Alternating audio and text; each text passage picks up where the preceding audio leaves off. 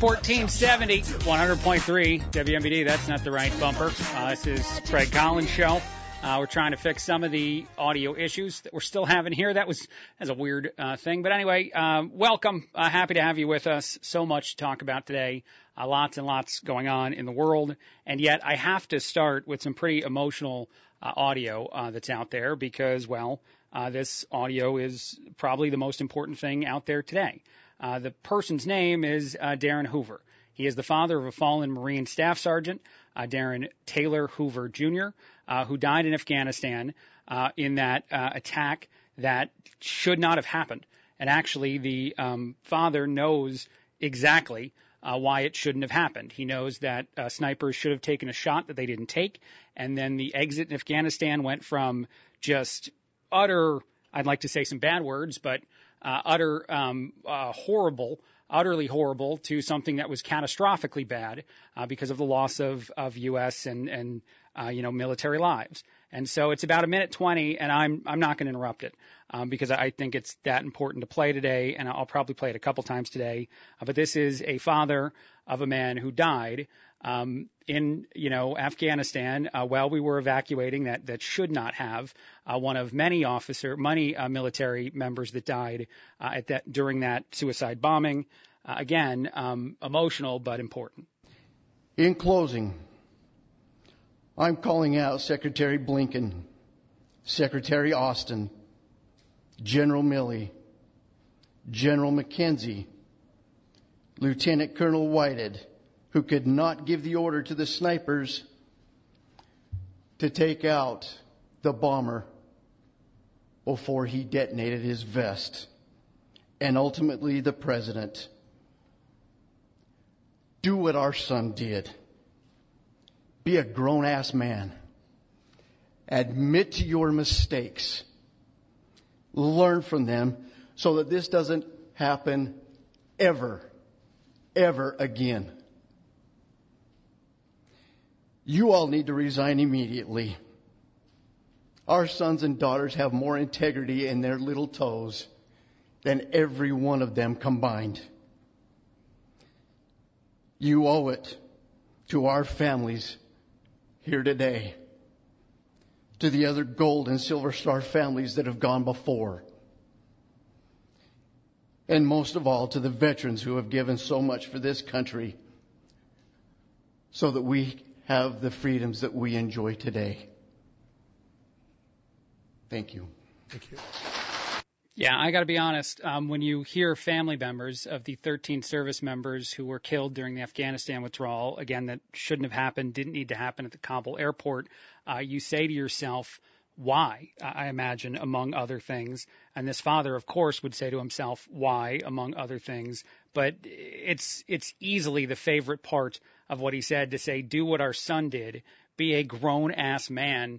That sentiment in the world of politics, in the world of a bunch of things in our society, is definitely a missing component to just everyday life, but even more so powerfully made as far as a point by the father of a fallen Marine in a situation, again, that was just utterly chaotic and did not need to be done the way it was done, did not be needed to be rushed. The only reason any of that happened is a belief that the Biden administration would win political points by exiting from Afghanistan and exiting quickly, not necessarily exiting well. That's at least my opinion. You can decide on whatever your opinion is on that, but it is powerful. And as I said, I'll probably just play it again a couple times today. All right, I want to transition from someone who's very upset, but I think rightfully so, in the way in which a military operation was run by our country, to a whole lot of people that are on the U.S. women's soccer team that really seem to hate our country as well, or at least are very mad about specific things, a lot of things. And I don't care if you agree or disagree with the sentiment that Megan Rapinoe or anyone else has said in the world of U.S. soccer or any other sport, to be honest, or any celebrity person. And they can think whatever they want to think. I'm not going to be a shut up and dribble person on the radio myself. I will say, though, that the after effect that you're seeing right now, the quote-unquote political backlash, as it's been described in, I think, the Washington Post today, makes sense. And if you're mad about it, if you're someone that's like, how dare people celebrate the United States women's soccer team or any United States team losing at something? Well, part of the reason people are celebrating those things, part of the reason that people boycott things too, I think, is to really desire that some things change. And they can be on all sides of the political aisle. I don't just mean right or left. But right now, the people who think it's hilarious that Rapinoe played as poorly as she did, that she missed that shot in the, I think it was the penalty kicks, whatever the case may be, the reason why is all the things that have been said that have been, quote unquote, anti-American. And actually, the most fascinating thing to me, just quickly, and I'll play a little bit of Rapinoe audio in a second too, but the most fascinating thing to me has been the fact that Brittany Griner, when she was stuck in Russia, was very, adamant or vocal or whatever you would call it, when she first came back, of how grateful she all of a sudden was to be an American, or how she would stand during the national anthem now because, the U.S. went and got her traded a merchant of death, left a Marine inside of a jail in Russia, all to get Brittany Griner back because she was more talked about in the news. And so, yes, those things matter. But more specifically than any of that, when you play for the United States, having a platform as an individual that is somewhat anti the United States, probably not a good look. I don't know what the comparison would be, but to me it sort of feels like if you're playing for the Yankees and also saying you hate the Yankees in a somewhat daily, weekly, monthly version of interview, or at least hate enough aspects of what's going on internally with the Yankees that fans start booing you. It sort of makes sense. But here is what Rapinoe said after losing, after the U.S. women's team did as poorly as they did, once thought of as one of the best teams in the world, now not so much, for whatever reasons that might be. She took a approach during this answer to shift to political, esque conversations. She talks about equal pay and other things. It feels disconnected from the fact that she's an athlete on a team that lost, and she doesn't need to be platforming whatever this is right now, instead of talking about how, you'd like to see us win more. Is there a memory that stands out to you right now in this moment?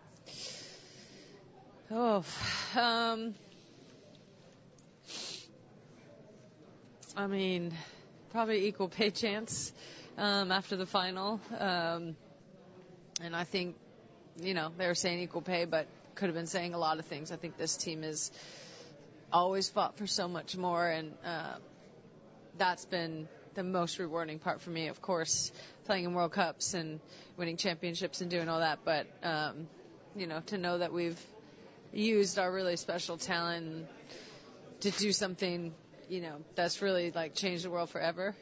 I think that means the most to me. And you know what that means to me, by the way, what she's saying, and I don't care if you love or you dislike, I'm not even going to dive into it in the world of having one opinion or a different one about equal pay. That's not the point. What it says to me right there is she's much more focused on things outside of playing her sport. She's much more focused on other stuff.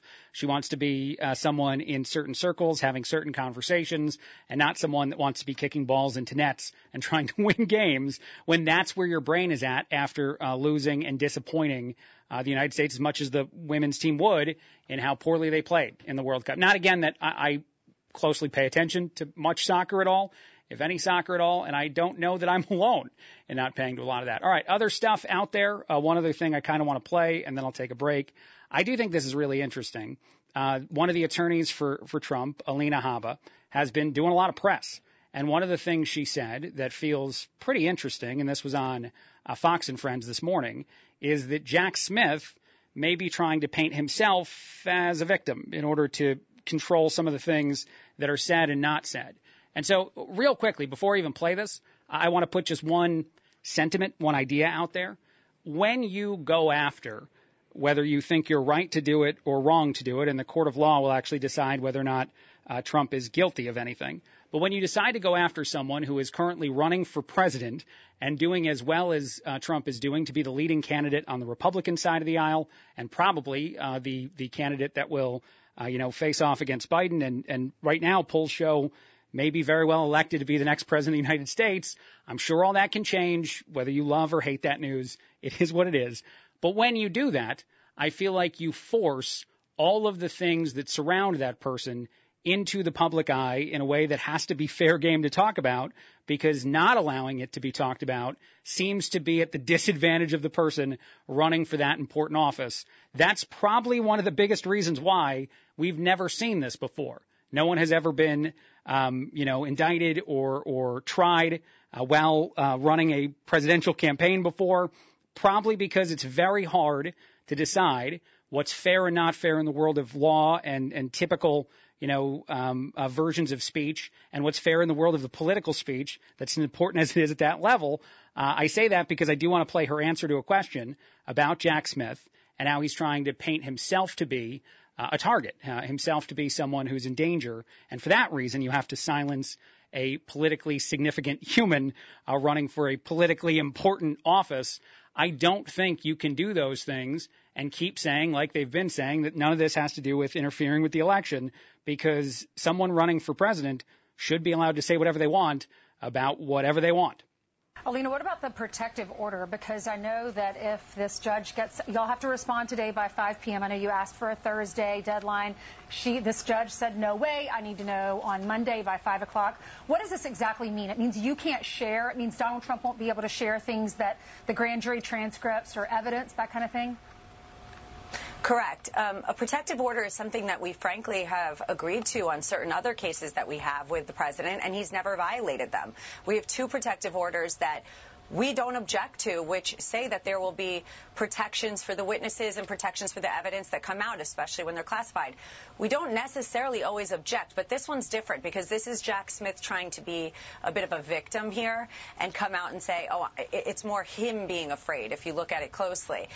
The protective order is in terms of witness testimony, exhibits. Those aren't necessarily things we've ever disagreed to, and President Trump's never violated that if you look historically. So I just want to be clear that that doesn't seem to be an issue for my client. What seems to be an issue is that Jack Smith isn't liking the discomfort of the attention from what he brought. Yes, I think the discomfort from the attention what you brought is a great way to say, when you go after someone running for the office that he's running for, that it's pretty significant and pretty important that he's capable of talking about whatever those things are that might be relevant to the voter, to give him their side or his side of the story so they can decide whether or not they want to vote for him. It's just crazy, the world we're in right now, and the way in which people will say, well, yeah, we have to do it the way we're doing it because this is too important or that is too important or these things need to occur. So are we tampering or interfering with the election? Probably, but it's not our fault. It's somebody else's.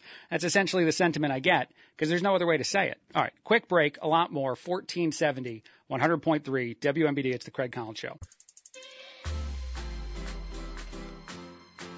1470, 100.3, WMBD. It's the Craig Collins Show. Thrilled to have you with us. Lots of stuff, as I always say, to talk about. My car got robbed over the weekend. This just really quickly. My car, not my wife's nicer car. I've been leaving it here at the station, and there is a unique reason that it was easier than it should be to break into my vehicle. And I don't want to tell you that on the radio because I don't want to have more of it happen. But here's the thing, though, that I wanted to say about it. They didn't take my stuff, like all my stuff. They took a couple things. My car is bad. If you haven't heard before, I have a 96 Jeep Cherokee that I love that I probably can't drive anymore. It's been diagnosed as something that should go off to the big, car pile in the sky or the, dumpster. But anyway, I've thus been leaving it here and I intend to get it checked one more time to make sure that the first opinion was right.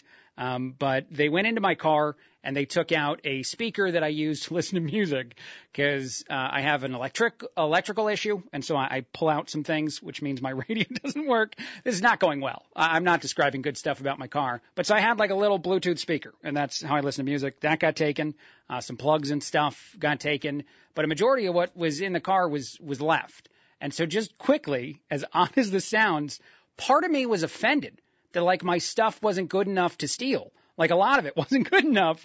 I even had some like fancier cameras from when I used to live stream this radio show, which I don't know how many listeners know about, but I did on YouTube and Facebook, and I'm probably bringing that back at some point. It was with my own cameras. They left those. They left a lot of other stuff. They messied up my car more than it already was. But then, like I said, from what I can tell, they didn't steal a lot of stuff. And sometimes I think when that sort of thing happens, it might just be someone looking for change and that's all they want. And then they move on. I don't know. And in the downtown area, I'm not sure who it would be that would be doing that. But for the most part, my car was left intact, which meant either they felt sorry for me as they were taking things out of the old Jeep with all of its issues and the giant holes in the floor, or they just didn't want it. But part of me, even though I was thrilled, I'm thrilled I have a lot of my stuff. Part of me was kind of sad in a weird way that I need to get over. Like, I thought this was, honestly, as I was going through the car, I was like, this was stealable. They could have taken this. And then I was reminded, or at least I reminded myself, that I'm glad they didn't. All right. That did happen, though, so not a thing I think I'm going to do again by leaving the car here. I got to get it home, and then I got to figure out how to get it looked at before I decide to send it off to that, mechanic in the sky. Anyway, some other things out there. I feel like it's going to be a serious Monday. I have a lot of serious topics to discuss. So this is as palate cleansery as you can get in the world of feel-good piece of audio. This is two kids. One is 3.5 years old, or 3 and a little bit, she'll tell you. The other one is 4. They appear to be best friends, and their friendship went viral on social media a while ago, but still going viral. And this is the first time I saw it, so figured I'd play it. Their conversation, they say, is one that all friends should practice everywhere because of how nice, how sweet it is, and how awesome it is to be a kid. And so here is a beautiful friendship as sort of a palate cleanser before we get to more serious stuff and before Will does some news in a little bit. You want to hold my hand? Yeah. You take naps anymore? Yeah. You're older than my little cousin. He's only 3. How old are you? 3.5. Oh, so yeah, you're older than him. He's only 3, and I'm 4. Wow. I like your glasses. Thanks. Me too.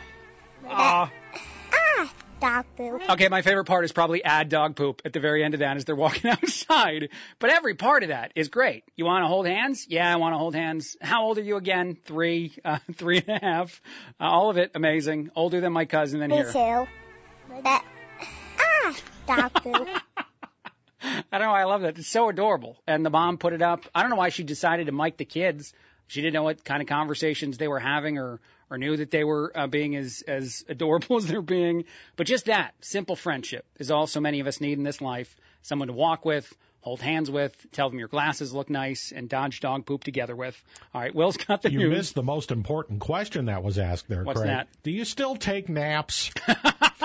You're right. It was important. And many, many people should answer that question yes, not just 3 and 4-year-olds. You absolutely should. This is true. Your glasses look nice, Craig. Why, thank you, sir. You're welcome. Am I supposed to compliment you now? No. Okay. Your glasses look nice, too. I don't believe you. Okay. All right, well, I just tried. I threw it out there anyway. Do you still take naps, Craig? I should. That's my answer to that question. Oh, there's dog poop. You. All right. That was Will's recreation of the audio. Here is Will with some news. AM, it's 1470. I actually knew there was a microphone in front of me, by the way. Yes, there you go. Color me skeptical. No, what? You think that's all a lie? Yeah. Are you accusing? Hold on, kids. Let me put the microphones on you. Are you accusing this feel-good, sweet thing of being fake? Is that what you're saying? That's not what I'm How saying. dare I'm not you? saying the kids are being fake. I'm saying the mom knew exactly what was going to happen when she put those microphones on those kids. Well, there we go. Will not only recreated this himself, he then dog pooped all over it. Well, so did they. No, they skipped it. No, that was a dog. Never mind. Right. Will's got the news. 1470s an AM, 100.3s an FM, all over the internet, WMBDradio.com. Will, what do you got? 1470. 100.3 WMBD. It's the Craig Collins Show. Thrilled to be with you. Lots of stuff, as I always say, to talk about. Let's do this. Let's play some more audio in the world of Trump, indictments, all that stuff. I thought this was interesting on ABC's This Week. You have a Democratic politician out of California saying that there's a big difference between what Trump did in the world of the things he said politically and the stuff that Hillary Clinton or even Al Gore have said politically about their own failed elections. I played audio for you last week of Hillary, and she did a whole bunch of interviews in 2019 where she called Trump an illegitimate president and says he knows what he did, essentially the way you would speak to a child. He knows we're finding out some stuff, and more stuff is coming out, literally word for word, some of the things that our former president has said about the 2020 election, and they're not really comparable. 2020, due to COVID, had a lot of last-minute rule changes. Hillary Clinton's accusation was investigated and wound up being a big nope version of no Russia. But anyway, I want to play this audio because I think it's interesting because it feels similar to me to the classified documents separation, or at least that's what Democrats say is the reason for separation between Trump and Biden, between Trump and even Mike Pence, Trump and anyone. It's not that he kept classified documents and they didn't. Everybody committed the same crime. It's not that Hillary Clinton doubted the outcome of an election. She definitely did that and continued to do that. It's not that Al Gore didn't do it. It's not that this hasn't happened before and that a whole bunch of Democrats didn't also join in and call Trump an illegitimate president. But it's because of what happened on a specific day that makes the crime different, even though it's very much the same. If it even is a crime, of course, is another debate. But here we go. On Carl's piece that he seemed to be suggesting that if under the same rules that Hillary Clinton and Al Gore should have been indicted as well. Your response to that argument? Look, Hillary Clinton and Al Gore didn't encourage their supporters to charge the Capitol and overturn a free and fair election. Neither did former President Trump, as is going to be a thing that'll come up in a courtroom somewhere. He said peacefully protest. He said patriotically. He did not say, and I don't mean to be overly defending a guy. If some people say that makes me a far right crazy person for saying it that way, it's simply true. It's a fact. It was a thing that was stated. The Democrats don't care. I think it's pretty clear that the current speaker is pretty frustrated by this.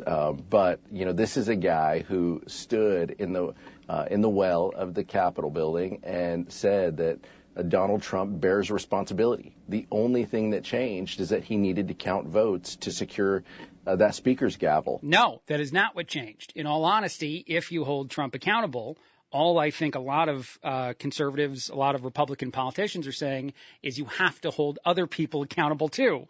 It is not a either or.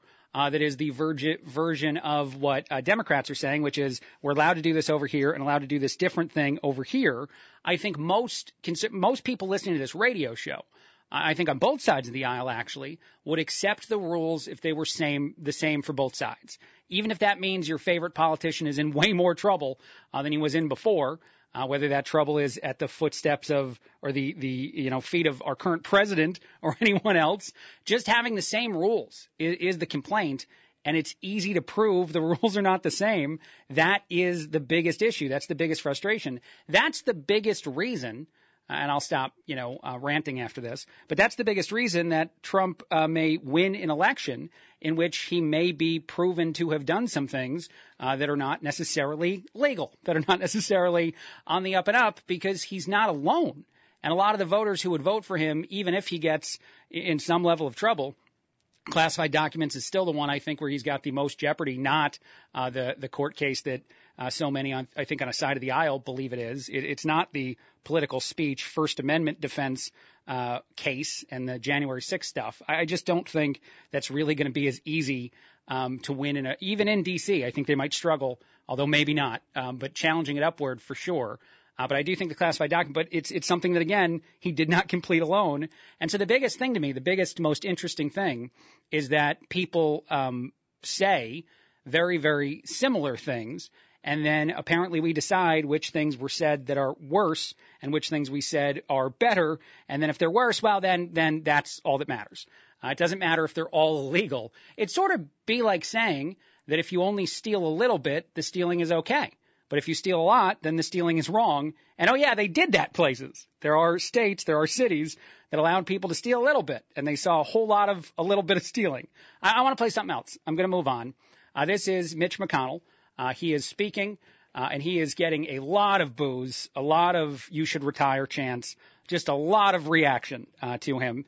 And I think even Trump responded to this and said, I agree, he should be out. The thing what's most interesting to me about the McConnell reaction is the other day when he froze, it seemed as though he was demonstrating from a health standpoint he shouldn't be in office anymore. And I've had that stance with Fetterman. I've had that stance with Feinstein. I'll have that stance with anybody. I don't think McConnell is well, and I think that matters, but here we go.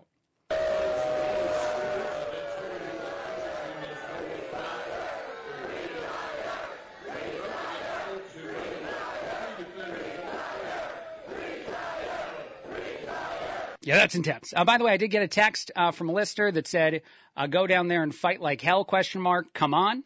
I appreciate that text. I understand that Trump said that too in his speech on January 6th, where he also said, protest peacefully, protest patriotically. Here's the thing, 309 texter who texted the show. This became a point during Trump's second impeachment trial, and there was audio played, and I played it on my show on Friday, of all the different times the Democrats told people to fight like hell, in political speech types of things. So I'll answer you this way. Would I have said that at that moment? No. Would I think that it's not the right thing to say in that moment? Yes, I would agree with you then too, but it's fairly common political speech to say fight like hell. We're going to fight. We're going to do this. And I can play it again if you want to hear the audio that I played on Friday. But the bigger reason why I think, and I'm just going to go back to it now that I got a text about it, that January 6th will wind up being a difficult thing in a courtroom to hold Trump accountable for is because during the impeachment trial, they already went through the process of trying to defend him and demonstrating all those things that made it common political speech, the way in which he was talking about it, which means that then as a jury or as a body of our government, the judicial branch, you have to decide, is everyone guilty or is no one? Because you can't just keep having one guy be guilty of stuff and no one else. And actually, I said this on January 6th. I remember this vividly. I was doing a different radio thing, that none of the people who did the things that they did that day should be let go scot-free. They should get in trouble. Whatever level of crime people committed that day, they should be held accountable for it. But in the world of political speech, what we have right now, it's pretty difficult to say that any one politician incites anything in people and that others don't. The difference is that you could say that someone, creates a certain attitude, a certain opinion, a certain set of behaviors, but then everyone else has to do that too. And if they don't, then what's the difference? If everyone says fight like hell, get in their face, and Democrats have said that, texter, then how is what Trump said that day any different than what anyone ever said at any other time in the last few years? It's not. And that's what people care about. They don't care if someone is guilty or innocent of a crime in this case and call those people bias. There probably is bias in there. What they care more about is that we see a fair system. And Trump, for better or worse, I'm not a huge Trump fan, no matter what it sounds like at times on the show. I'm not, a Trump or nobody kind of person. But I will say that Trump, for the last however many years since 2016, has been running on a platform of the system is broken and unfair, and I'm the only one who can fix it. And so talk about a set of circumstances right now that plays into that for a large amount of supporters of the former president and even people who probably consider themselves more supporters of a party or supporters of an idea that the government is broken. And many, I've said this on my show too, and I'll just take a break on this. Many people think that our government right now does not do for us what they should do for us. And what I mean by that is I think 8 out of 10 Democrats and 9 out of 10 Republicans say that the people in Washington care about themselves, not about anybody else. And so when you run on a platform like that, when you get uniquely targeted, no matter what you may have done that's actually wrong, you wind up benefiting from that targeting because of what you've been saying for all the years you've been saying it. And you have to at least a little bit admit that people have committed very similar crimes and wound up in very little trouble for whatever reason. And that's without also adding on what people did in response to the things that someone said. All right, I got to take a break. A lot more. 1470, 100.3 WMBD. It's the Craig Collins Show. 1470, 100.3 WMBD. It's the Craig Collins Show. Thrilled to have you with us. Lots of stuff to talk about. You can text the show, 309-340-4464, 309-340-4464. You can also call and leave a voicemail if you'd rather have your voice heard on the radio. Just call that number at any time. I can be on the air. I can be talking. You can fire it off whenever you want. Leave a voicemail, react to anything I say, and I can try to get to some of those. We're probably going to call those Craig's voicemails whenever we build up enough of those to play those, although people seem to like to text. So that's fine, too. 309-340-4464. And actually, I'm going to start doing a thing on Friday that I've got to work out a little bit better, but I just want it to be the very end of the show. And it's hopefully going to be jokes from kids. I heard this bit done somewhere else in radio, and if you're not doing radio right, then you're not stealing stuff from other people. And I love this bit, and I want to do this bit, and you just tell jokes, whatever your favorite joke is, and it's a nice way to kind of end off the end of the show. It sounds amazing. I can't wait to try it out. And hopefully we get enough people that play along. Your kids, your grandkids, have them call that number, 309-340-4464, and just tell me a joke. And we'll play jokes from kids if we get enough of those too at some point on the show. All right. I do want to play this. I do think this audio is kind of interesting too, and it's not necessarily political, although I'm sure people will hear politics in it. There's a couple actors talking about the world of Hollywood on a podcast, and it doesn't matter who they are. They're actually both stand-up comedians too. The reason that it's important to me is what they're saying, and they're both kind of well-known names, maybe not to everybody listening. But again, I'll play the sentiment first, and then we'll discuss. Here we go. There used to be something like every studio would put out several comedies every year, and there was like 45 or 46 comedies in the theaters every year. So about every week or every other week or so, there's a new comedy in the theaters. And then now, last year, there was like 6 or 7. That's crazy. It's crazy. And people need, and the crazy thing is it feels like people need comedy more than ever. Yeah, I feel like they want it. Yeah. So that's what this movie was. It was like, there's no like hidden message. I feel like nowadays people like you get to the end of what you think is a comedy and you're like, is that about global warming? Yeah. Yeah. You're like, is there like some deep hidden message that I'm supposed to recycle more or there has to be something else. Right. With it. The moon is trans. Is that what? Yeah. Is that the surprise ending? Yeah. You're like, okay. I guess we do have to think about that, don't we? So here's the thing, and I do love the way that they do that, and that's Theo Vaughn and Adam Devine. If you don't recognize the names or the voices, that's fine. It doesn't matter. 2 actors in Hollywood, 2 guys who've been stand-up comedians.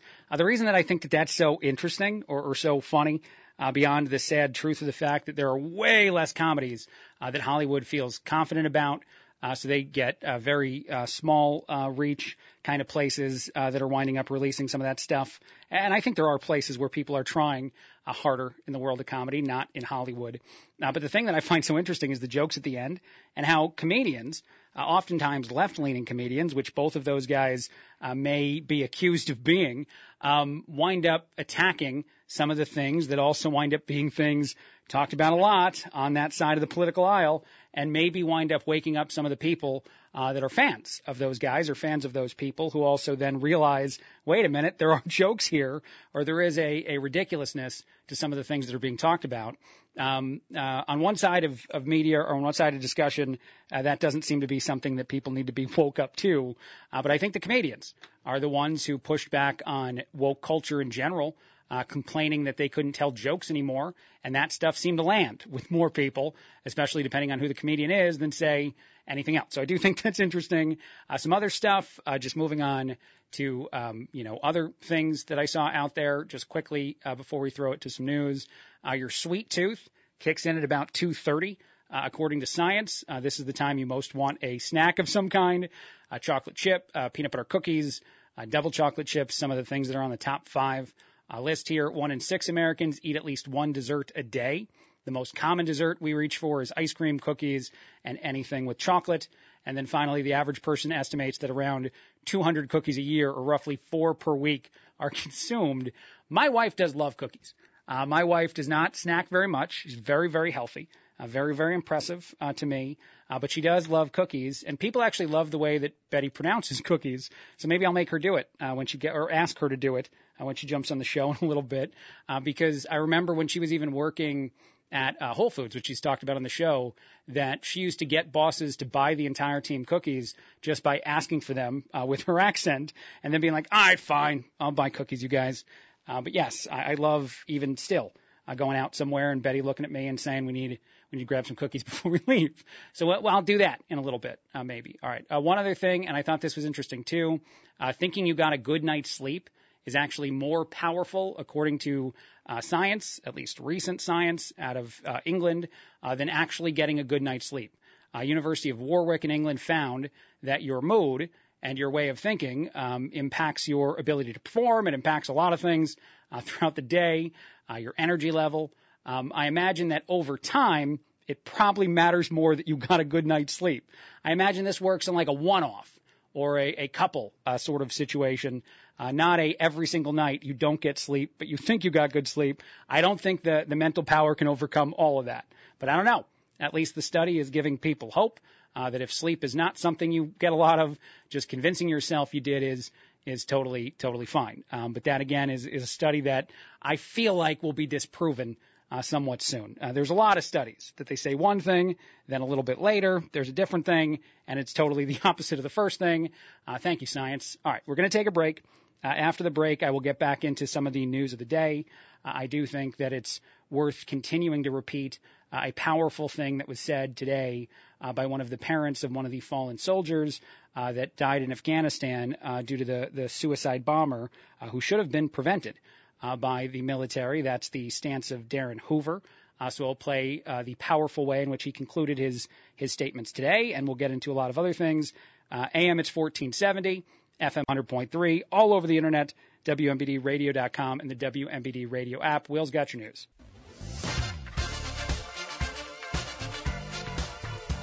1470, 100.3 WMBD. It's the Craig Collins Show. Thrilled to have you with us. Lots of stuff, as I always say, to talk about. Let's do it. Let's keep going in the world of Trump and some of the reactions that happened over the weekend. I feel like I'm eventually going to not talk about this, even as it continues to go on, which is sort of a crazy thing to say, but I feel like at the amount of indictments and all the other things with the former president, that some of it will wind up being white noise, or at least some of it will wind up being easily not at the forefront of many people's minds, even in the world of what I do. I don't know. We'll see. But this I thought was interesting. This is Alan Dershowitz, popped up on Brian Kilmeade's show and said a few different things about, theoretically, who could get in trouble if what Jack Smith is going after Trump for doing in the third of the indictments and the charges, or the second federal case against the former president. It is going after political speech in and of itself in a pretty significant way. Again, here's part of what Dershowitz said to Kilmeade. It's interesting that the indictment is based on lies, and the indictment itself contains a blatant lie by Jack Smith. He describes the speech of January 6th, a speech that I think was terrible, never should have been made. But he describes the speech in the indictment and deliberately and willfully leaves out the key words of the speech, namely that the president told his people to protest peacefully and patriotically. And here, you know what? I brought this up once before. I'll go ahead and play it for anyone that thinks that it didn't happen, because there actually are a lot of people that don't think that Trump said that on that day. And if you pick out something else, you said, no, he said this. He said, go fight. Or he said this statement here. You're doing the same thing that the people that are defending Trump are doing. You're picking out one phrase within the speech and saying that we should judge the speech based on that phrase. So if those rules apply to what he is guilty of, they probably can apply to what he's innocent of, too. But here we go. I know that everyone here will soon be marching over to the Capitol building to peacefully and patriotically make your voices heard. There it is again. So peacefully and patriotically, that's what he said that day. That would be encouragement. All right, here we go again with more of what Kilmeade and Dershowitz are saying. By leaving out those words, it's a lie by omission. And under the standards set out in the indictment, Jack Smith could be indicted. He could also be indicted theoretically. It's not going to happen, obviously, under the Ku Klux Klan statute. The Ku Klux Klan statute says any people who conspire to deny somebody their constitutional rights is guilty of a crime. Well, what if the Supreme Court ultimately rules, as distinguished from what Barr said, that everything that Trump did and said is protected by the First Amendment? That would mean that Jack Smith tried to deny trump his constitutional rights in this indictment. You know what I think is interesting about that second point? Like, go after Jack Smith. And there's probably a bunch of people who are mad about all the stuff going on with Trump that would like to see that happen. But that is also just a thing we're seeing more and more in the last few years in the world of extremes that political sides of the aisle are going to use your plan of attack against you. It's almost like cut and paste from one side to the other side. We're seeing it right now with the calls to impeach Biden. I'm not saying that there aren't valuable reasons to consider that stuff or to talk about that stuff, but it sounds very similar to what was going on in the world of Trump, especially if some sort of impeachment starts. And I think that a couple Republicans are saying this now. Let's collect more facts. Let's get more data, more information. Let's get it in front of the American people. Let's make it a thing that feels undeniable.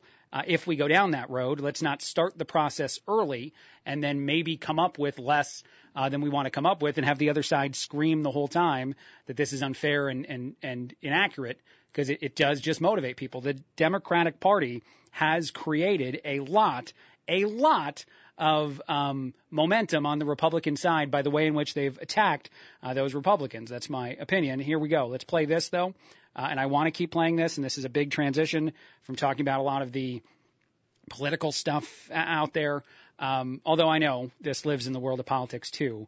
It's just so moving. And I don't know, where to play it again later on in the show, but I will probably play this in the 5 o'clock hour, too, so you can hear it again then. This is Darren Hoover. He is the father of a fallen Marine Staff Sergeant, Darren Taylor Hoover, Jr., who died in Afghanistan during the withdrawal when the suicide bomber showed up at the Kabul airport and detonated, even though snipers should have been able to take him out before he did that.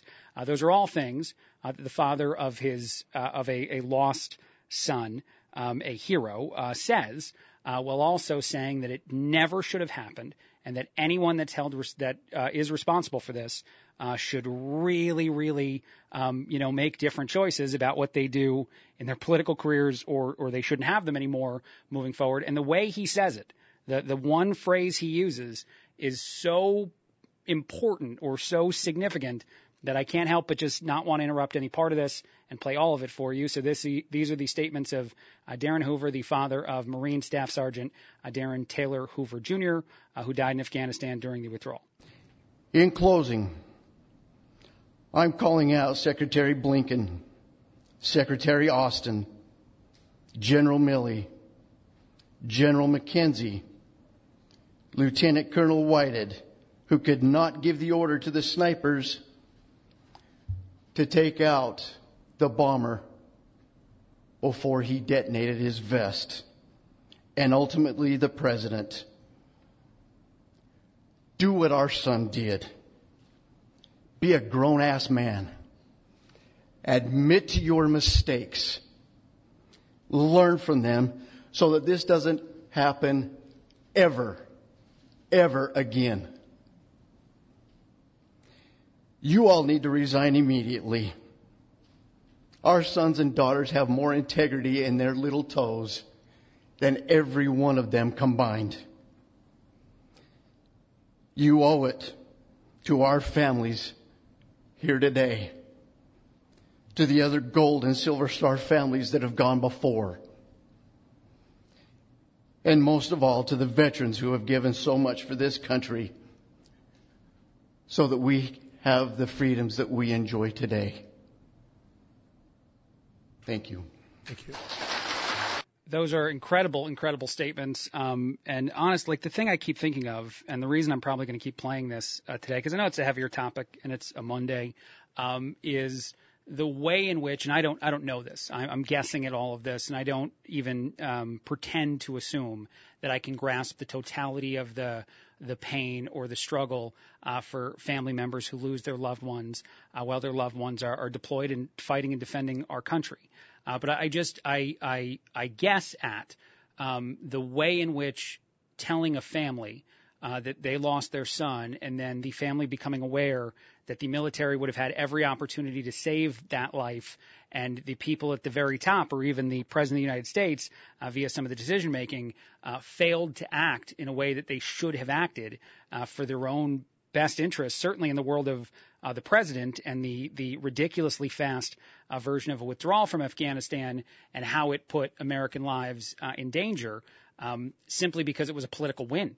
It was that we have to do it. And there were many, I'm not even going to really blame the higher-ups in the military entirely, because there were many moments when people deeply within the decision-making branch of our military were saying into cameras that we should reevaluate how this is happening. But so I see it falling on the feet of the commander-in-chief first and foremost, but at the same time, yes, the feet of others who would choose not to do something in a certain way, or not do many things in a certain way, to not even get us into a point where a force as significant as ours was actually backed up into that airport to begin with pressure actually existing from the outside that shouldn't have been a thing that happened. But so again, without even pretending that I can understand the pain that someone in his situation is in, the idea that you would be told that your son would still be here if some decisions were made differently by those higher in power makes his call for them to leave. He's not calling on them to be arrested and other things to happen, but just leave their roles so as not to make a terrible decision again. Who could argue with that? Who could say, no, you're wrong, when absolutely it's in, Monday morning quarterback version to say that so many of these decisions, many Americans understand that. Many of us are not even remotely close to experts in the world of how military things should be conducted. Of course not. And yet Afghanistan was so uniquely bad, the exit from it, that most Americans know we did it worse than we should have done it. And the administration in charge right now keeps bragging about it, which probably only causes more pain, more anger for those parents who spoke today. All right, quick break, a lot more. We'll talk about some other things out there in the world coming up in just a bit. 1470, 100.3, WMBD, it's the Craig Collins Show.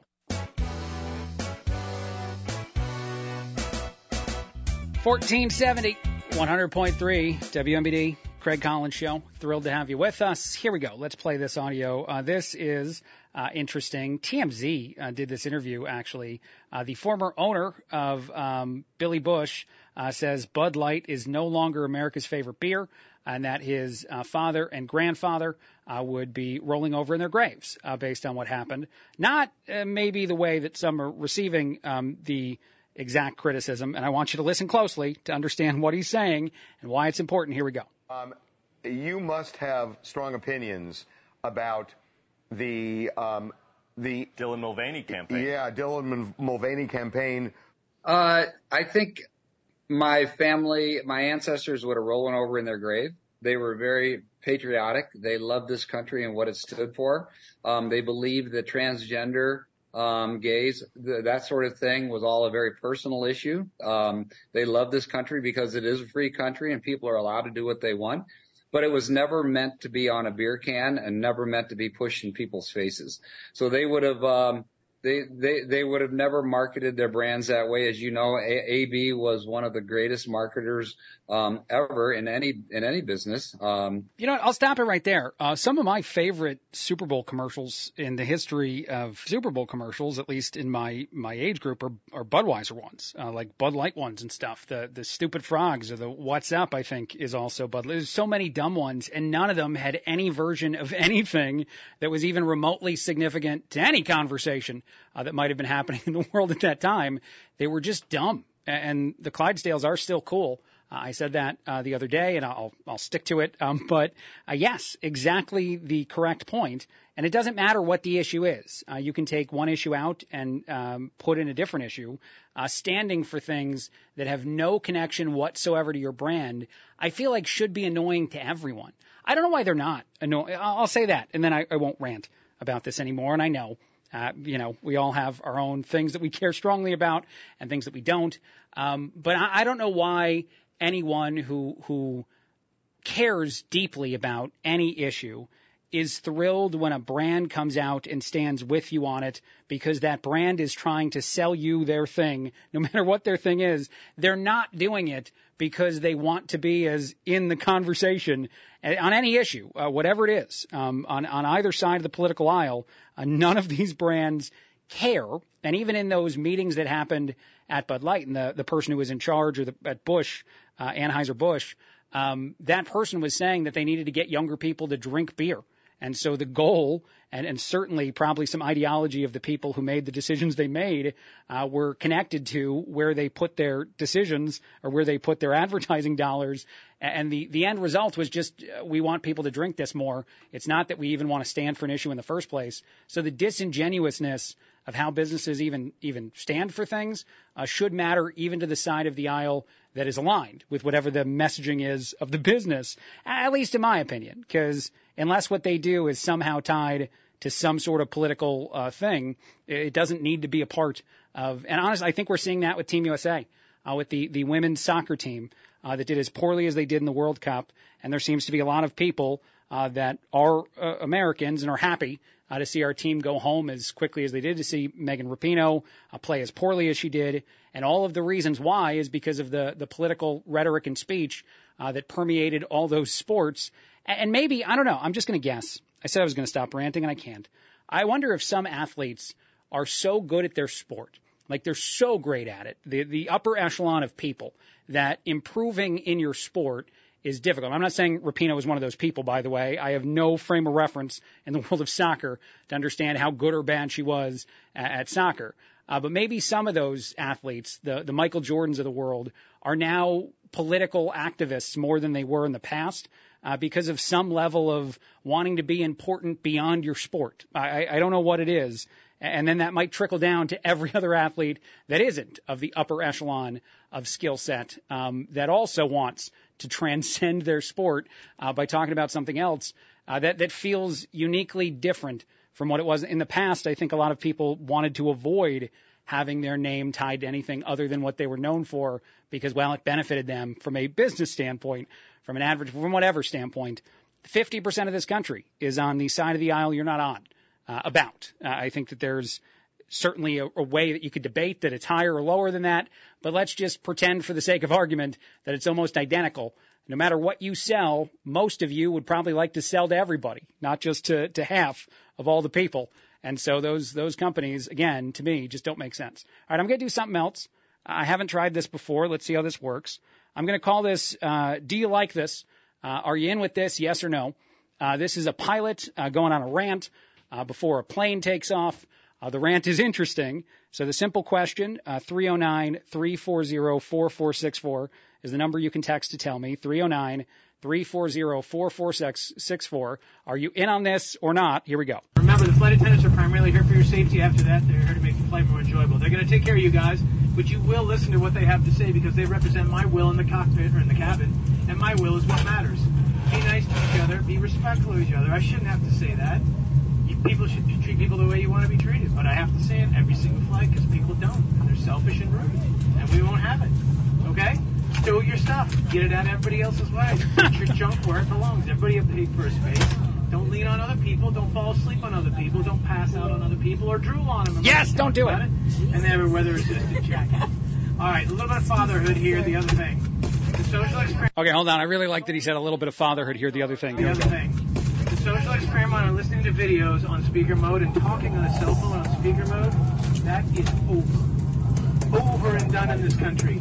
Nobody wants to hear your video. I know you think it's super sweet. It probably is. But it's your business, right? So keep it to yourself. Use your AirPods, use your headphones, whatever it is. That's your business, okay? It's just part of being in a respectful society. Middle seaters, I know it stinks to be in the middle. Raise your hands. Raise them up. Anybody in the middle? Like 5 people. Yeah, right. That's full. All right, nobody's listening. Fine. You own both armrests. That is my gift to you. Nobody cares. On board our flight. By the way, I definitely support anybody in a middle seat who gets given both armrests by a pilot. That's not up for discussion. But the whole rest of it, do you like it? Do you hate it? He went on a little bit of a rant there, saying how people need to treat each other better. I'm sure a lot of people actually like it. It sounded like the people recording the video hated it and wanted everybody on the internet to hate it. But where do you land? 309-340-4464. Let me know. 309-340-4464. Like it or hate it, I guess, is that segment. All right. We're all over the internet, WMBDradio.com. You can stream the radio show. You can download the app. WMBD has a radio app on all the phones. And then also your smart speaker can fire off a bunch of things in the world of our radio. If you say play WMBD radio, including Will Stevenson, doing some news right now. 1470, 100.3 WMBD. It's the Craig Collins Show. It is that time. We do this every single day, or at least most days. My wife Betty comes in studio, and you give us the Spanish word of the day. Yeah. And I usually annoy you with a topic or two before that. Hi, how are you doing today, Betty?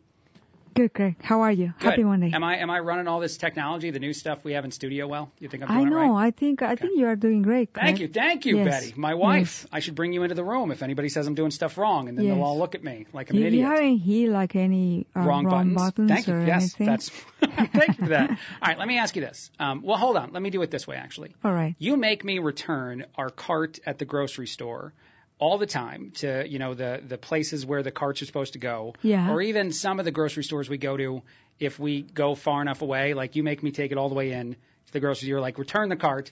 You're very adamant about it. I can Yes. never just leave it off to the side. Why is that? Why do you care so much about that?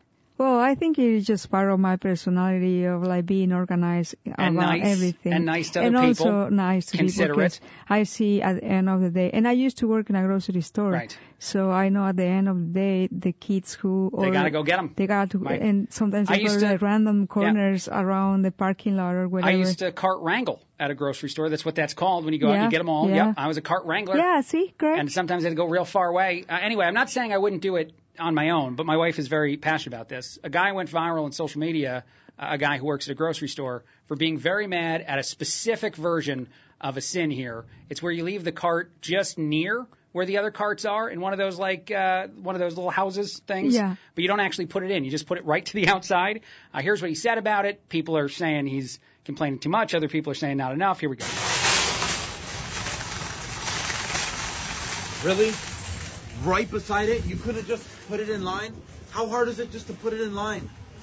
No, because now you're being disrespectful and you're taking up a parking lot. You just don't care, do you? No, they don't. Well, it's my job. I'm working here. Have some respect, man. Have some respect. Well, he gets a little mad at the end there. I think he's kidding and smiling into the video. Yeah. But it's someone pretending to roll it out just close by. So what do you think? You think that kid's It's right? just funny. You know what? Like now that you're mentioning it, I saw a woman on TikTok, Mm-hmm. and if I'm exaggerated, like putting things in order Yes. or in the right place, she was like all over Way the even top. crazier. She even like lift the cart Mm-hmm. to cross the like the metal fence, Yeah. like on the rails, because she couldn't feed the car between her car and the rails. So she lifted the whole car to put in the right lane. Wow. I was like, oh my God, that's passion. That's awesome. Yes, it is. That's dedication. That's dedication. That's wonderful. Yeah. Some other stuff that I was talking about, just quickly, that it'd be fun to say to my wife. People get their sweet tooth at 2:30, according to science. That's when you want your 2:30, your you most say? snacks. Yep. Just before the 3 o'clock radio show here for me. Yeah. If I eat too many snacks, I'll be in like a snack coma by the Yes. time I get on the radio. Yes. One of the favorites is cookies, and you really, really love cookies. Oh my God. I had to level down the intake of cookies Why? Why is that? because I was eating way too many. And that's funny because you actually go around the office and just like ask me randomly, hey Betty, do you want to go downstairs For a snack? for the snack? And I was like, okay, I gotta be super strong and don't grab cookies because that's my like, Yeah, no, I know. My it's weakest. Right. But by the way, I was telling the radio listeners earlier, if they were listening, that people love the way you say cookies, and they loved it at Whole Foods, the way you pronounce the word Yes, cookies. yes. It's like there's a little bit more emphasis in there. I don't know what it it makes is, it a but- little bit cuter, a little bit nicer, and people want to give you cookies when you ask them for them. Yeah. I realized the first time that when one of my bosses, I asked him the first time, I was like, hey Patrick, could you get us cookies? Because it was a random Friday. Yes. And we usually work on during the whole weekends. And by Friday we were like, we need extra sugar to close the store, And he looked at me, was like, what did you say, Betty? I was like, could you be very nice and get us some cookies? Because we're working Please? pretty hard. Right. And he just looked at me, was like, could you say cookies? And I was like, what am I saying wrong? No, I you're was not like, saying anything wrong. you're not saying No, anything it's wrong. just like there's a little bit more added, Yeah. and it makes it feel like you want them even more, which is Yes. why I think people get them Yes. for you, which is awesome. Yes. Okay. One last thing. I saw this. I wanted to throw this at you, and you're going to tell me that I definitely have this.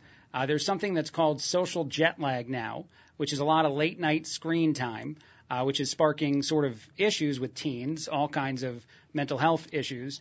but really just people who can't seem to put their phone down in bed when they're trying to go to sleep at the end of the night, who need to do it because then you have that social jet lag. You have that feeling that lasts into the next day. You just got to put the phone down, put it away. I can tell, someone in front of me has a lot of experience with social jet lag. Yes, do I? Yes. There's stuff. You got to see it. It is stuff, and you're like, okay, just like 5 minutes more. Okay, 10 minutes more, and you just like keep going on the phone, like.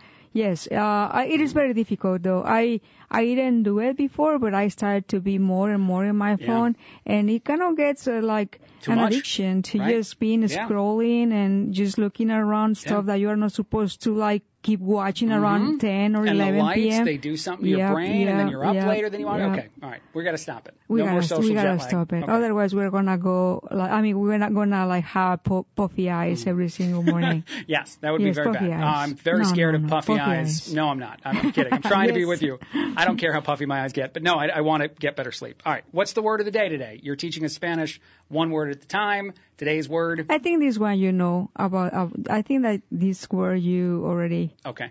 No, that's okay. It's not just for me; it's for all the listeners. Okay, and you talk about it like in the previous session, so it's very easy. Galletas. Galletas, those are cookies. Yes, great. I know galletas. Galletas, it is plural, and galleta, singular. Yeah, but nobody has just galleta. Everybody has galletas. A lot of galletas. Yeah, nobody can do just a galleta. Cookies. Yeah, we need a lot. Animal. I love animal cookies. You do. Or animal crackers. Crackers. It is your favorite cookie. Yes. That's what you say. Because I dip it in the coffee or like hot chocolate. Yes. I watch you do that a lot. Yes. You get animal crackers like in the winter. and coffee. Yeah. And you sit there like a kid. Yes. It's the cheapest snack You call me your ever. kid all the time. Yeah. That's when you're being the kid in our relationship. Probably, yeah. Okay, good. Yeah. Okay, you admit it. All right, cool. All right, thank you, Betty, as always, for jumping on. Galleta, the word of the day. Galleta. Means cookies. Am I doing it right? Am I saying it right? Yes, galleta. Okay. Why, thank Very you. easy. All right, thank you. I'm an expert now. I'm probably fluent in Spanish. You are. Okay, thank you. Your eyes rolled so hard during you saying, okay. Quick break, a lot more. 1470, 100.3, WMBD. It's the Craig Collins Show.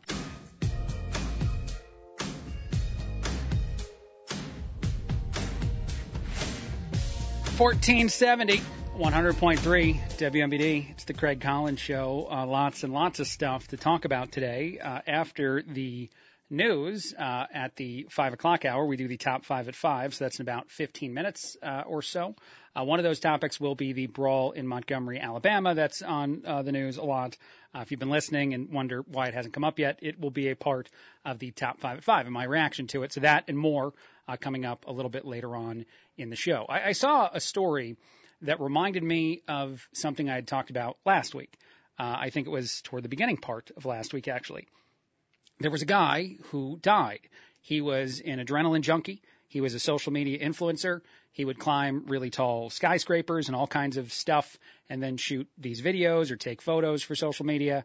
And he fell and he died. And then there was a discussion about how dare people wonder whether or not he should have been doing the things he was doing in the first place as part of the reaction to the death of a social media influencer / whatever you call them in the world of someone who's doing extreme stunts or just extreme things.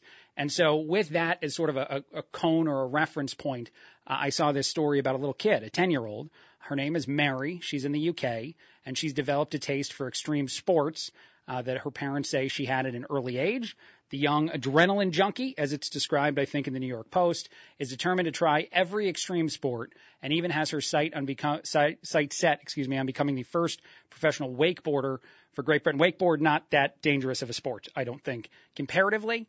But it was interesting to me. And even if this kid never does anything where any expert of any kind would think she's in any sort of danger, it just sort of screams something that I was thinking about that other story about how the world of the internet and of social media and of all these influential things, especially for young kids, creates some behavior that's not great. One of the things that I find most interesting, and just quickly, and then we'll move on to other things, about, say, my nieces and nephews, certainly depending on what age they are, is the stuff that they like on YouTube. Because there's certain ages where the things they like make no sense to me at all, not just because they're boring, not just because, like, you see a guy playing a video game and you wonder, when I was younger, I'd just play the video game and not watch somebody else play it. But the stuff where it's just like pranks or just stupid idiotic videos, or even one that I was watching.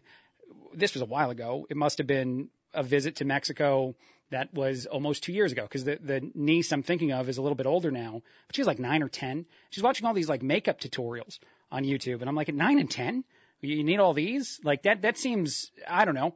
To me, it seemed like too young to be thinking about how to do all that yourself and do it like an everyday kind of thing, and the tricks and all that stuff of it.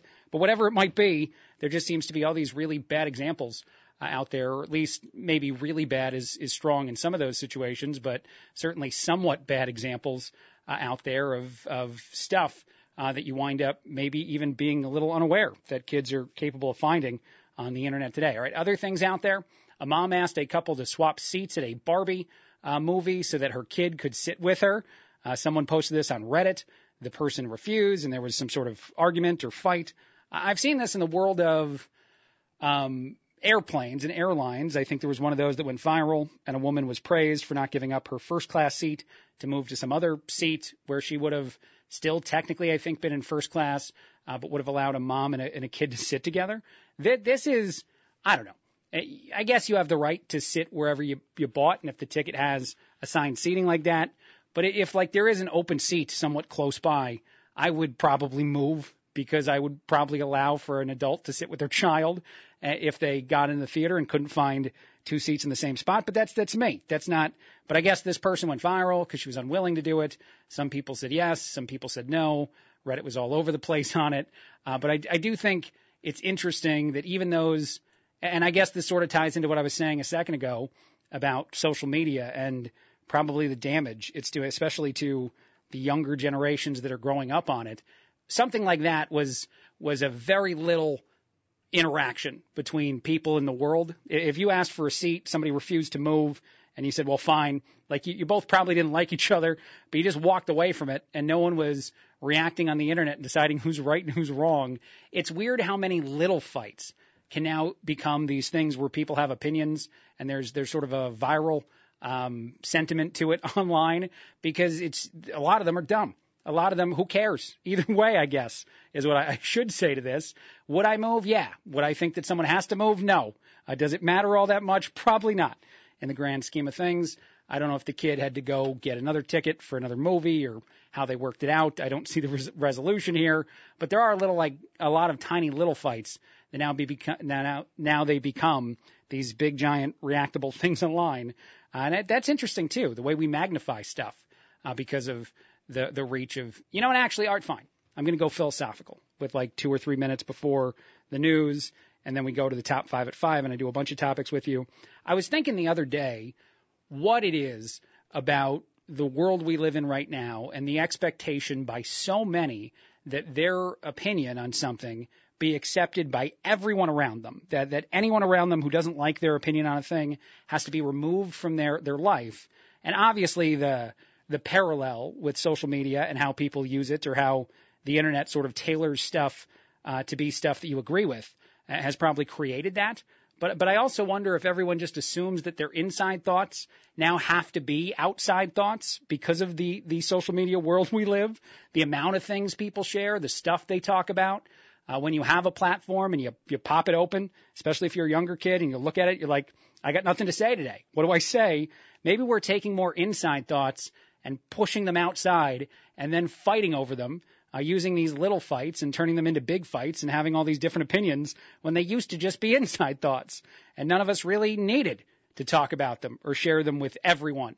Maybe some people, maybe people you were closer with, but not just like anybody. And there was no expectation that everyone around you also shared their inside thoughts. And if their inside thoughts didn't line up with your inside thoughts, then you can't be around each other anymore. I feel like that's a part of it too, is the needing us to have more information out there. Like there was a time, I know this will sound crazy to anyone younger listening, when you had no idea what most of the people around you thought about a lot of stuff. And it was fine. You didn't need to know. You didn't ask them about that stuff. They didn't ask you about it. We all lived our lives. We talked about some things with a lot of people, and then a very smaller amount of things with, say, a very small amount of people. And we were all just happier than we are now. It seems like the need to say the stuff. Not that I'm saying you're wrong. I'm absolutely a proponent of the First Amendment and our right to speech. But I wonder if that's a part of it, is that when we all started sharing more of the stuff in there, we realized there's a lot of stuff we didn't agree with other people on. And then for some reason, because of the expectation of the social media version of the world we're in, people were like, oh, I don't have to be around those people. If they don't agree with my stuff, then, get them out, move them away. Let's get as far as humanly possible from I don't know. But that I was thinking about that too. Again, tied to all this stuff, in this segment, the little kid being an adrenaline junkie at 10, et cetera, et cetera. All right. We're going to take a break. Will's going to fire off some news. After the news, we'll do the top 5 at 5. Those are the 5 biggest news stories, according to me. They used to not be in order. I'm now trying to put them in order so that we'll go 5 through 1. Sometimes we jump all around, though, of the biggest things that I think are most important, and I will certainly give my opinion of said things. But Will's got you covered. AM, it's 1470, FM 100.3, all over the internet, WMBDradio.com. 1470, 100.3, WMBD. It's the Craig Collins Show. Time for the top 5 at 5. It's time for the top 5 at 5 on the Craig Collins Show. That's right. These are the 5 biggest stories right now in this moment, according to me, and my opinion may change by the time I go home and listen to some of this back on the podcast. No, I'm kidding. These are most important right now. And I'm going to do them in order, reverse order, Casey Kasem style. This is 5 to 1. Let's go with number 5. Our president is proud to be an idiot. That's the way that I'm going to say this.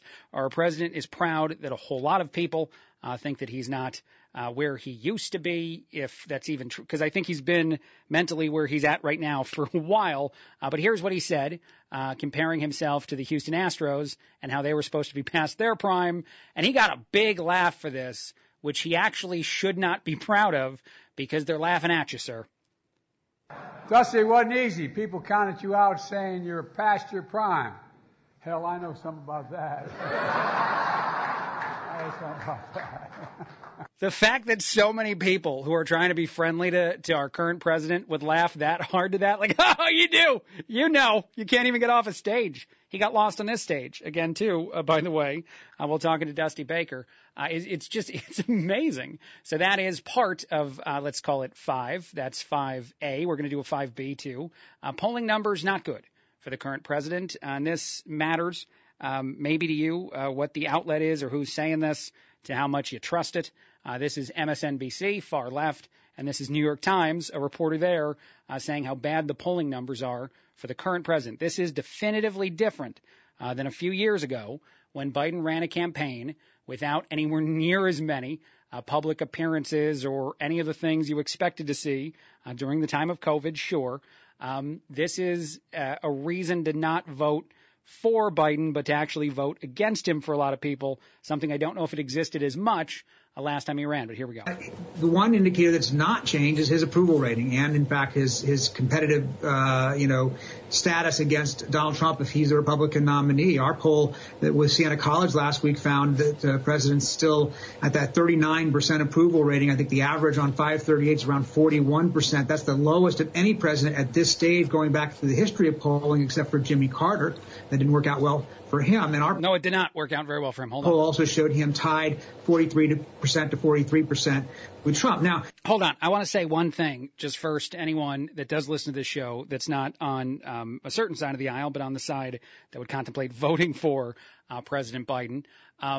Think about that for a second. All the different coverage, all the different conversations about Trump, about how much media is utterly confused, that so many people still support the former president, want to vote him into office, indictment after indictment, and he's tied right now, Biden, with Trump, with all that quote-unquote negative press, although it is positive press to a lot of people who support the former president. But that is saying something, that you're indicted 3 times, probably a 4th time. There's a bunch of court cases going after you, and still people are like, yeah, Biden's not that good. He's pretty bad at stuff. So let's be honest. I mean, they have to throw anything else they can, I guess, at Trump to make it more of a fair fight, because Biden has done incredibly bad by the standard of anyone. That's not a far left or far right sentiment, or even middle. It's just a true sentiment, it seems. All right. And one other thing, this is now number 2 or 4 if we're going backwards in the top 5 at 5. This I thought was interesting. This was on Fox. Not only does it mention, and I think this is right, that what Devon Archer did in a couple different places behind closed doors with members with Congress, and then actually with Tucker Carlson on Tucker's Twitter show, is he confirmed some of the more significant aspects of what Hunter Biden was selling in the first place when he was making all these business deals while his father was the vice president. But then it goes somewhere else that if this is accurate, I'll find this very significant, very interesting. I don't know if we'll hear more of this other name, in the near future, but we very well might. Devon Archer was the adult in the room in terms of how this business should be structured, and he confirmed everything that everybody assumed the worst of, which is that Joe Biden was the product that this firm was selling. And he unequivocally said any, people discussing or claiming that he was not involved with his son's business is totally and completely incorrect. I would add the next shoe that may drop is there's another individual involved with Hunter Biden named Eric Schwerin. If Devon Archer was the sort of business guy, the deal guy, and how you structure this, Eric Schwerin was the money guy. He's the guy that moved money around, and based on the Hunter Biden laptop, Schwerin had access not only to Hunter Biden's accounts, but also Joe Biden's accounts. All right, so if that is something that can be proven out more and more significantly, that there's a money guy and the money's getting all pulled around, to me it starts to sound like Batman, like one of the Batman movies. The Dark Knight is the one I was thinking of, where all the bad guys have one accountant, that guy that Batman has to go get and pull out of a business in China.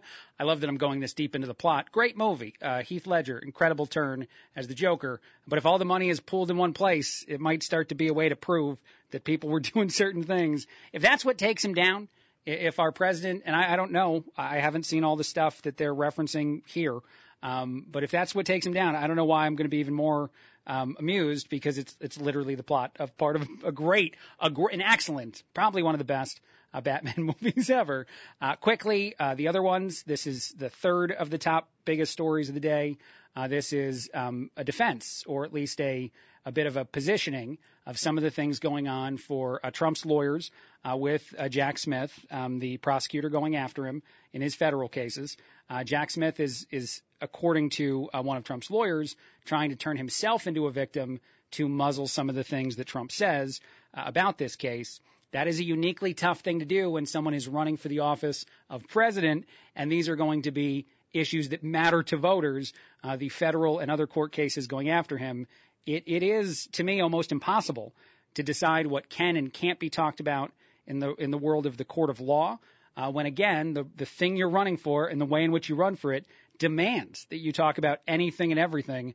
There's a reason why when you run for political office, any potential stuff you have in your background, in your, any sort of things that are secrets, buried deep places, usually get outed. People say one of the worst things about running for office is all that dark potential stuff, if there's any of it there for any of these politicians, and there usually is, for that to come to the forefront during these races. And that's even on all kinds of levels. President, it's even more so. How could you even remotely say that Trump can't talk about certain things while running for office, no matter what the things are, when you try to find anything you can in someone's background to use against them? That's how these races are run. Here we go. Alina, what about the protective order? Because I know that if this judge y'all have to respond today by 5 p.m. I know you asked for a Thursday deadline. This judge said, no way, I need to know on Monday by 5 o'clock. What does this exactly mean? It means you can't share. It means Donald Trump won't be able to share things that the grand jury transcripts or evidence, that kind of thing? Correct. A protective order is something that we frankly have agreed to on certain other cases that we have with the president, and he's never violated them. We have 2 protective orders that we don't object to, which say that there will be protections for the witnesses and protections for the evidence that come out, especially when they're classified. We don't necessarily always object, but this one's different because this is Jack Smith trying to be a bit of a victim here and come out and say, oh, it's more him being afraid if you look at it closely. It's me. I'm the issue, and so you got to talk about way less stuff. You just got to be quiet on a whole lot of things. I don't know how you can actually truly ask someone running for the office he's running for to be quiet about anything. It doesn't even matter if it's Trump. a guy who says a lot of things about a lot of things. It could be anyone. How could you again, and I'll just keep saying this, with a straight face claim that this is not interference in our election if you're muzzling and shaping the things that are said and the things that aren't said? None of that, even if the person is, and I'll keep saying it that way because I think it matters. And I'm not saying Trump is guilty of stuff. I'm not saying he's innocent of stuff. I'm saying that part isn't important as to whether or not it is also interfering with the election, because it is, and it will continue to interfere with the election. And that simple fact matters no matter what else you say to your radio right now to me after I said that. Like, yeah, but he's guilty. It doesn't matter if you think that or if someone else thinks that. It's still interfering with the election, and that's bad. That's a bad thing. All right, last two stories. Second biggest story of the day to me is the brawl in Montgomery, Alabama. I watched the video, and this is my take on the video. And it's being shaped certain ways in media. But the video is a group of white guys fighting one black guy a majority of the time. But if you actually read what occurred or watch any of the videos and the way it actually kind of unfolded, is I guess the guy is a dock worker that was trying to move the boat that the guys who wind up, fighting with him did not want him to move. The dock worker said it wasn't allowed to be in the spot that it was in. Obviously, the people that were on the boat seemed to disagree with them. And I think the most important part to this video, the part that I saw that matters the most, is that it's actually one-on-one for a while. It seems like there's one guy that's very, very upset at the dock worker for what he's choosing to do. And the dock worker may very well be right that you're not allowed to park where he was parking. I don't know. I don't know if alcohol is involved. I have no idea what happened. But they start like throwing fists at each other. And it does seem like the guy whose boat was getting moved is the guy who goes on the attack first. That guy would be white. The other guy would be black, the one who's defending himself at first. And then other friends run over and start to fight as well. To me, that's not what it's shaped as when you say a bunch of white people jumped a black man, which is the narrative that exists some places. That's not what I'm seeing in the actual video itself. It seems like there's a fight. I don't know if race mattered at all in that fight. I have no idea, because I think what mattered was the boat and the movement of the boat and the desire not to move it. And then a whole bunch of people are throwing fists, and everybody wound up okay. The guy who took the most punches, the dock worker, walked away fine. Well, probably not fine, but he walked away, without the serious level of injury you might hear here. But this story is all over the place, and there's racial undertones to it, and who knows? Maybe more information will come out, and I'll change my take. But right now, after watching all of it, my quick reaction is it's probably a bunch of drunk, horrible, or horrible's too strong, like jerk people, crap people, who were beating the crap out of one guy, at least one guy first, and then other friends diving in and helping him, and then them all getting pulled apart. And I assume alcohol is going to be involved in that. I don't think it has anything to do, at least right now, without more information, with race, because I don't think they would have attacked this person if he wasn't moving their boat, and I don't think he would have moved their boat if he wasn't someone who worked on the dock. But anyway, that's me. That's my take for now. But it is interesting the way that this story has unique sort of reactions to it, and some legs that feel like they're in places that the video hasn't shown yet that it's actually in. I don't know. One last one, and this is the biggest story to me today, and it's something that I want to keep playing in its entirety. So this is a father of one of the fallen Marines, one of those who died in Afghanistan during the withdrawal of Afghanistan at the airport in Kabul when a suicide bomber exploded a device, taking several military lives. The parents of these heroes spoke today, and one of the more powerful ones, not that the other ones weren't also powerful, was Darren Hoover. He is the father of fallen Marine Staff Sergeant Darren Taylor Hoover Jr. He had a unique message for the politicians and the military leaders who screwed up the withdrawal in Afghanistan as much as they did, which cost his son his life, according to Darren. And again, this is so powerful, I have no interest in interrupting it at all. I will just play it entirely for you.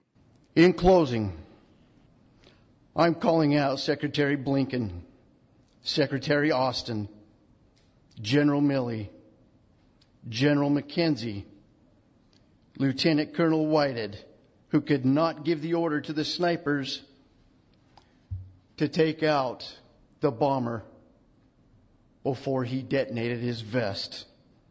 and ultimately the president, do what our son did. Be a grown-ass man. Admit to your mistakes. Learn from them so that this doesn't happen ever again.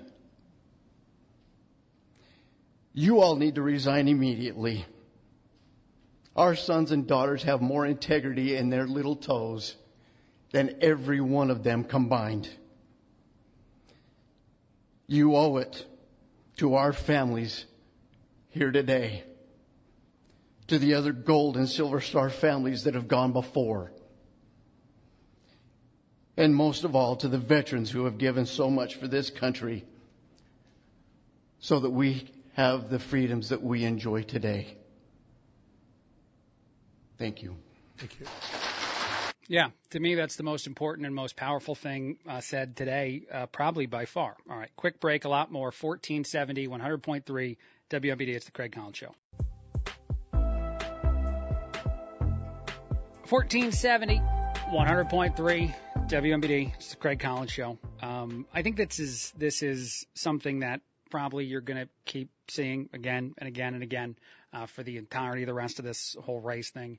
And if Trump wins the nomination, yes, this is political. I'll move on from politics in a second. Then eventually, I guess it'll be Biden, who mainstream media accuses of not fighting hard enough. But there is a lot of media right now that's saying that the other Republican candidates aren't attacking Trump enough. And what I think is interesting about that is a lot of these media outlets are probably of a certain lean, and they would like to see anyone and everyone, and Chris Christie especially, throw as much as they can at the former president as possible.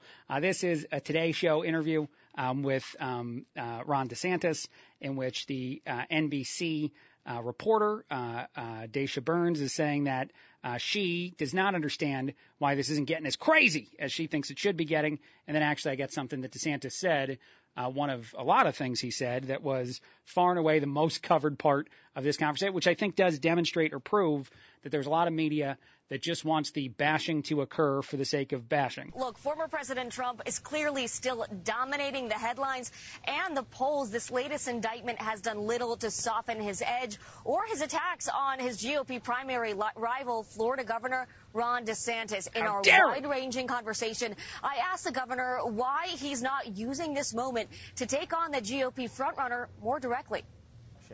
If the election is a referendum on Joe Biden's policies and the failures that we've seen, and we are presenting a positive vision for the future, we will win the presidency and we will have a chance to turn the country around. If, on the other hand, the election is not about January 20th, 2025, but January 6th, 2021, or what document was left by the toilet at Mar-a-Lago, if it's a referendum on that, we are going to lose. Yeah, I got to be honest, and then I'll go to more, and we'll probably save some of it till after the news, and I'm going to do good story, bad story after the news too.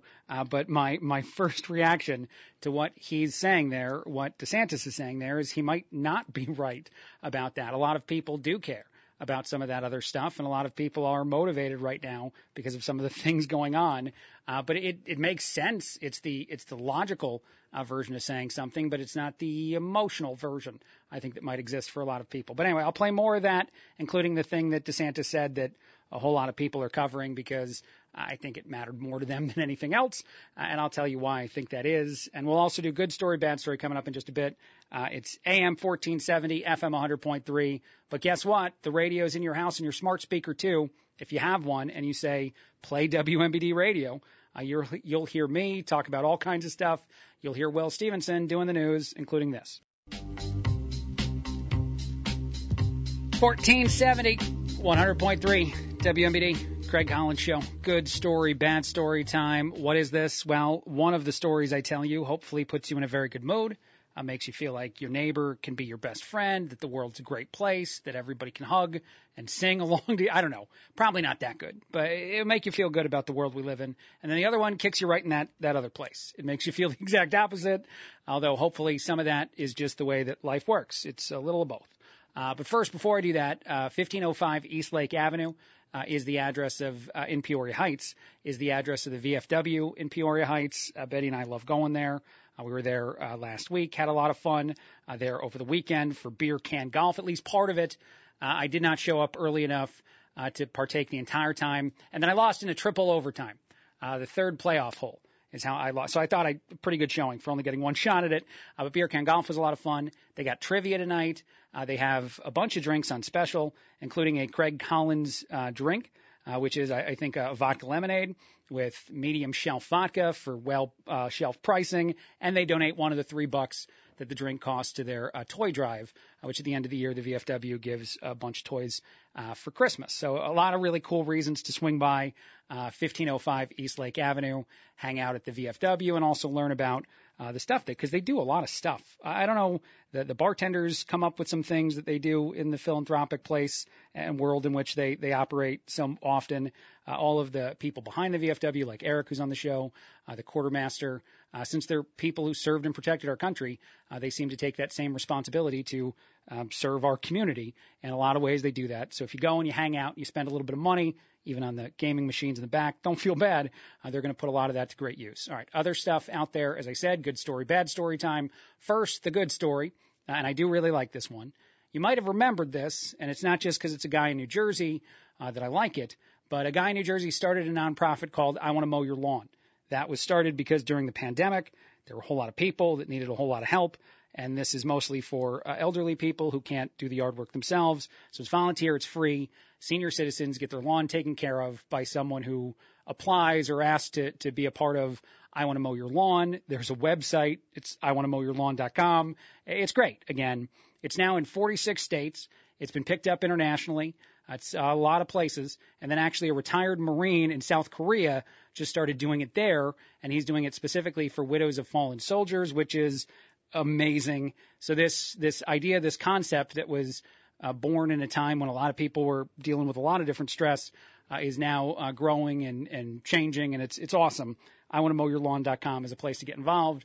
I'm glad to see that thing has taken off as much as it has.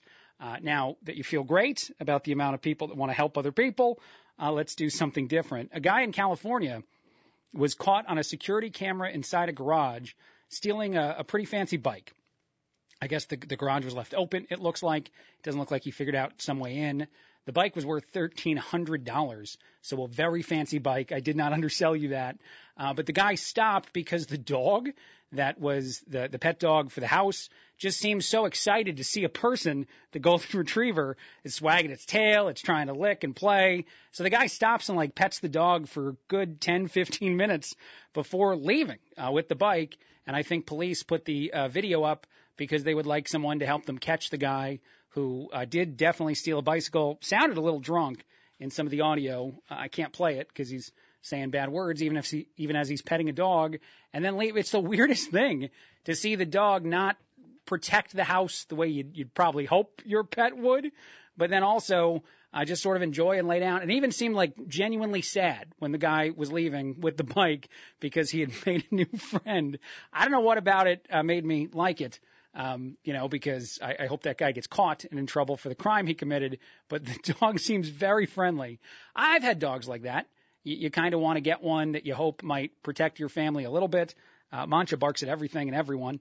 So my current dog would probably, I don't think she'd attack anybody, but would bark at anybody. But I've had ones that are the exact opposite, friendly immediately with everyone. And that's always kind of funny, because there's no protection level whatsoever there. It's just, hey, somebody to play with. This is great. See you later with that bicycle. Have a good time.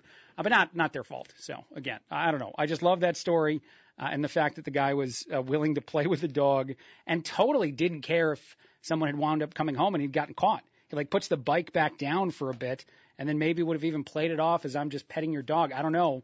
But the security camera is pretty good, so hopefully they catch him. All right. A couple other quick things. I mentioned that I was going to play this before the break. I want to finish the audio. There was a one-on-one sit-down on the Today Show with Governor Ron DeSantis, and the biggest thing that's getting played a whole lot of places is DeSantis being willing to say that Trump lost the election.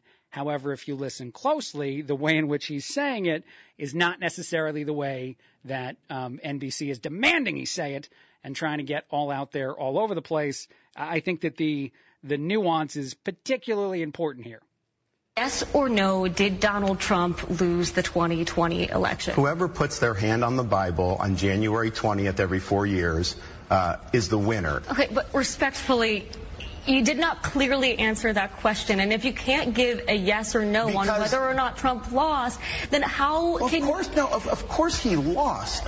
Trump lost the 2020 election. Of course. Okay. Joe Biden's the president. But the issue is, I think, what people in the media and elsewhere, they want to act like somehow this was just like the perfect election. Yeah, and it was not the perfect. They cut away, actually, right there. So I would play more audio of other things that DeSantis was saying, but NBC moves on to other stuff in that moment.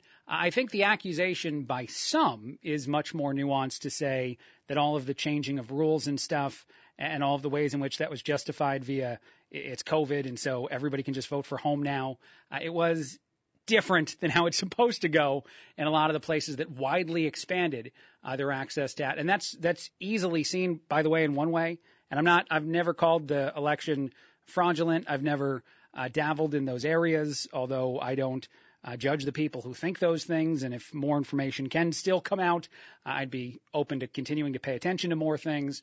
But I will say that the easiest evidence that the rules changed profoundly and we saw a version of it play out is the ridiculous amount of votes for both candidates, the high amount of votes compared to what you'd seen in the past. It was the election with the most votes in the history of elections. And again, that makes sense when you change the rules and make it easier to vote. And so if that had always been the objection and not necessarily that there were ballot dumps and all this other stuff that's much harder to prove, I think there'd be a lot more people that very easily could say that they understand that position, even if they don't agree with it. But anyway, DeSantis technically said that the election was lost, and so that's going to matter to a bunch of places that just desperately want someone to fight Trump on anything and everything that Trump says and does, that don't care who, winds up beating him. They just don't want to see him. A lot of media just doesn't want to see him in the race as much as it seems the Justice Department doesn't want to see Trump run. But all right, a quick break, a lot more. We're going to end light. It's a Monday. No more serious after this. 1470, 100.3, WMBD. It's the Craig Collins Show. 1470, 100.3, WMBD. It's the Craig Collins Show. I need to start mentioning this. I need to talk about it all this week, probably. The August 14th Greater Peoria Tailgater, the preseason partnership event between Choose Greater Peoria, ESPN Chicago, and a bunch of places. And, of course, the Chicago Bears Radio Network is coming up next Monday, and I'm going to be there. I'm going to be at it. I'm going to be broadcasting live from it for 3 hours, a bunch of guests, hopefully some people connected to the Chicago Bears. I'm not guaranteeing you players or anything, but hopefully you hear from some voices and whatnot as part of that show. But I'm going to be live on location out there in the world again on Monday the 14th from 3 to 6 o'clock for my entire show, sitting right next to a booth with those other guys and that other radio station. And that makes me feel very good. And I'll probably yell stuff at them. Okay, no, I'm kidding. Well, who knows? We'll see what happens. But I'm very excited to be a part of that. It's a very cool event in general, and it seems like it's going to be a whole bunch of fun. You should come on out. That event begins at noon, and it's an all-day kind of thing, or at least a several hours thing around the Peoria Riverfront Museum, 2 to 6 o'clock. That's where the broadcast will be, including mine. So very excited to be doing another remote so soon after the 4th of July remote. Obviously, I did a great job doing the play-by-play of the fireworks. I'm kidding, because now I'm doing a Bears one. And even though I'm a Giants fan, I promise I will talk about the Chicago Bears during that show next Monday, probably a couple times. All right. And in the world of sports, since I can't help but want to play this, there's also Chicago sports, so why not? A legendary radio call existed over the weekend on Saturday. Cleveland Guardians, Cleveland Indians, the formerly known version of that team, radio announcer Tom Hamilton crushed this. There was a fist fight that broke out. I shouldn't say more things. I should let Tom Hamilton say all the things, because this is such a good call and definitely a demonstration that this radio person wants to go back to the world of boxing, or back to the heyday when boxing was the it sport and people called that sport, because he would be amazing in that world too. Here we go. Head first slide, safe, and in to score is Jimenez. And another hustle double. Right over the bag at first. Now Hosey and Anderson square off. They're fighting. They're swinging. Down goes Anderson. Down goes Anderson. Oh, no. That's amazing. Ramirez went in with a head-first slide. Hosey never gets upset about anything. They came up chewing. Anderson squared off. Hosey decked him. Just dropped him. It's the Thriller in Manila. That's amazing. I love every part. I got to play it again. I shouldn't even try to do it. I can't do this. Safe and in to score is Jimenez. And another hustle double. Right over the bag at first. Now Hosey and Anderson square off. They're fighting. They're swinging. Down goes Anderson. Down goes Anderson. Oh, my God. That's the best call I've heard in a long time in the world of radio when you do the double thing. Because, like, the world of baseball, people are already talented. But as I said, that guy is incredibly talented on other stuff. Definitely Tom Hamilton should be, I don't know, all over the world of UFC or boxing or something. Down goes Anderson. Down goes. You have a certain amount of confidence as a broadcaster, too, when you know that you said something and the inflection is so good that you just repeat it. You just say the same thing over again. Or it's not as good as you think it is and you don't land in that world. But that's as good as do you believe in miracles? Yes. To me, it's so great. All right. Other stuff out there that I saw just quickly before I throw it off to Will Stevenson and he does some news and I get out of here for the day. A McDonald's worker went viral. This worker went viral because she said she made more off of one social media post and the sponsorships or the things that she's getting money off of from that post than she does for the entire month working at McDonald's, working at the fast food chain. And she said that that's broken. She said that's wrong. She said that needs to be fixed. And a bunch of people reacted, followers and then other, I guess, people who watched the video. And I'll say that she's wrong. My opinion on this is that there is a unique reason that the advertising is so valuable in the world of influencer. And much to my chagrin, I talk about how I don't get how some things are popular on the internet and some people watch like stupid videos so often that people make millions of dollars off of them. But it is hard to get that many eyeballs to pay attention to you, uniquely hard, because everyone and anyone pretty much has a social media account, and very few people actually go viral quite often. And this post in and of itself went viral, so it's weird. Her post about a different post making money probably also helped this one make money for her. But that is uniquely challenging of a job, and the money that you get paid for that job is connected to the level of difficulty that exists within the virality of getting anything to go viral. That's not to say anything about whether it's hard or not to work at a McDonald's or hard or not to work anywhere else. It just means the amount of money you make as a unique individual doing a unique thing for the sponsors who hand you money. If she could NASCAR her way into a sponsorship deal for the work she does at McDonald's, wear a bunch of patches on her work uniform and get paid for it, she could make a bunch of money doing that too. I don't know how many companies would be in on doing the sponsorship, and I don't think McDonald's would be cool with that if you're trying to throw their logos on there. But again, that's why that exists. I know I'm telling a bunch of people who already know this. It's not because it's unfair and McDonald's needs to start paying you the same amount of money you get paid to have a video go viral on social media. That's not a look that's going to work out. But I did think it was interesting how many people reacted and got mad and said that this is a good way to win a certain argument, because it's not.